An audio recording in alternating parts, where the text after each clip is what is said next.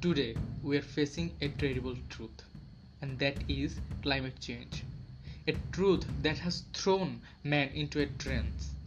Our climate is now unfamiliar to us and it is changing very rapidly. But sadly, people are responsible for our own climate change. Bangladesh is one of the most vulnerable countries in Asia. Every year, people suffer from various disasters like floods and storms. They suffer from various diseases. Lack of communication system and lack of awareness, they suffer a lot. So who are actually responsible for this? Are we actually responsible for this? No, we are not. The most polluted countries are emitting carbons a lot, and we, the coastal people, are suffering for this, and we are tensed about our future. Global leaders should take initial steps to reduce carbon emission.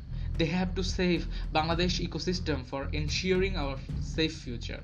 We need compensation from the global leaders for losses of coastal area due to climate crisis. As a youth, I think we should get the opportunity to take the action globally. I have something to say.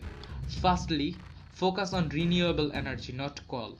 Secondly, to protect the Sundarban. Thirdly, discuss and address coastal sustainable and environmentally friendly barriers. And fourthly, increase youth participation and create opportunities to prevent climate change. Don't ruin our future by giving us empty promises. At COP26, the leaders must not fail us with empty words and summit.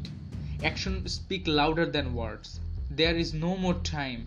Take action, reduce carbon emission, give us our compensation, or we will not forgive you. And again, don't ruin our future by giving us empty promises. We will not forgive you.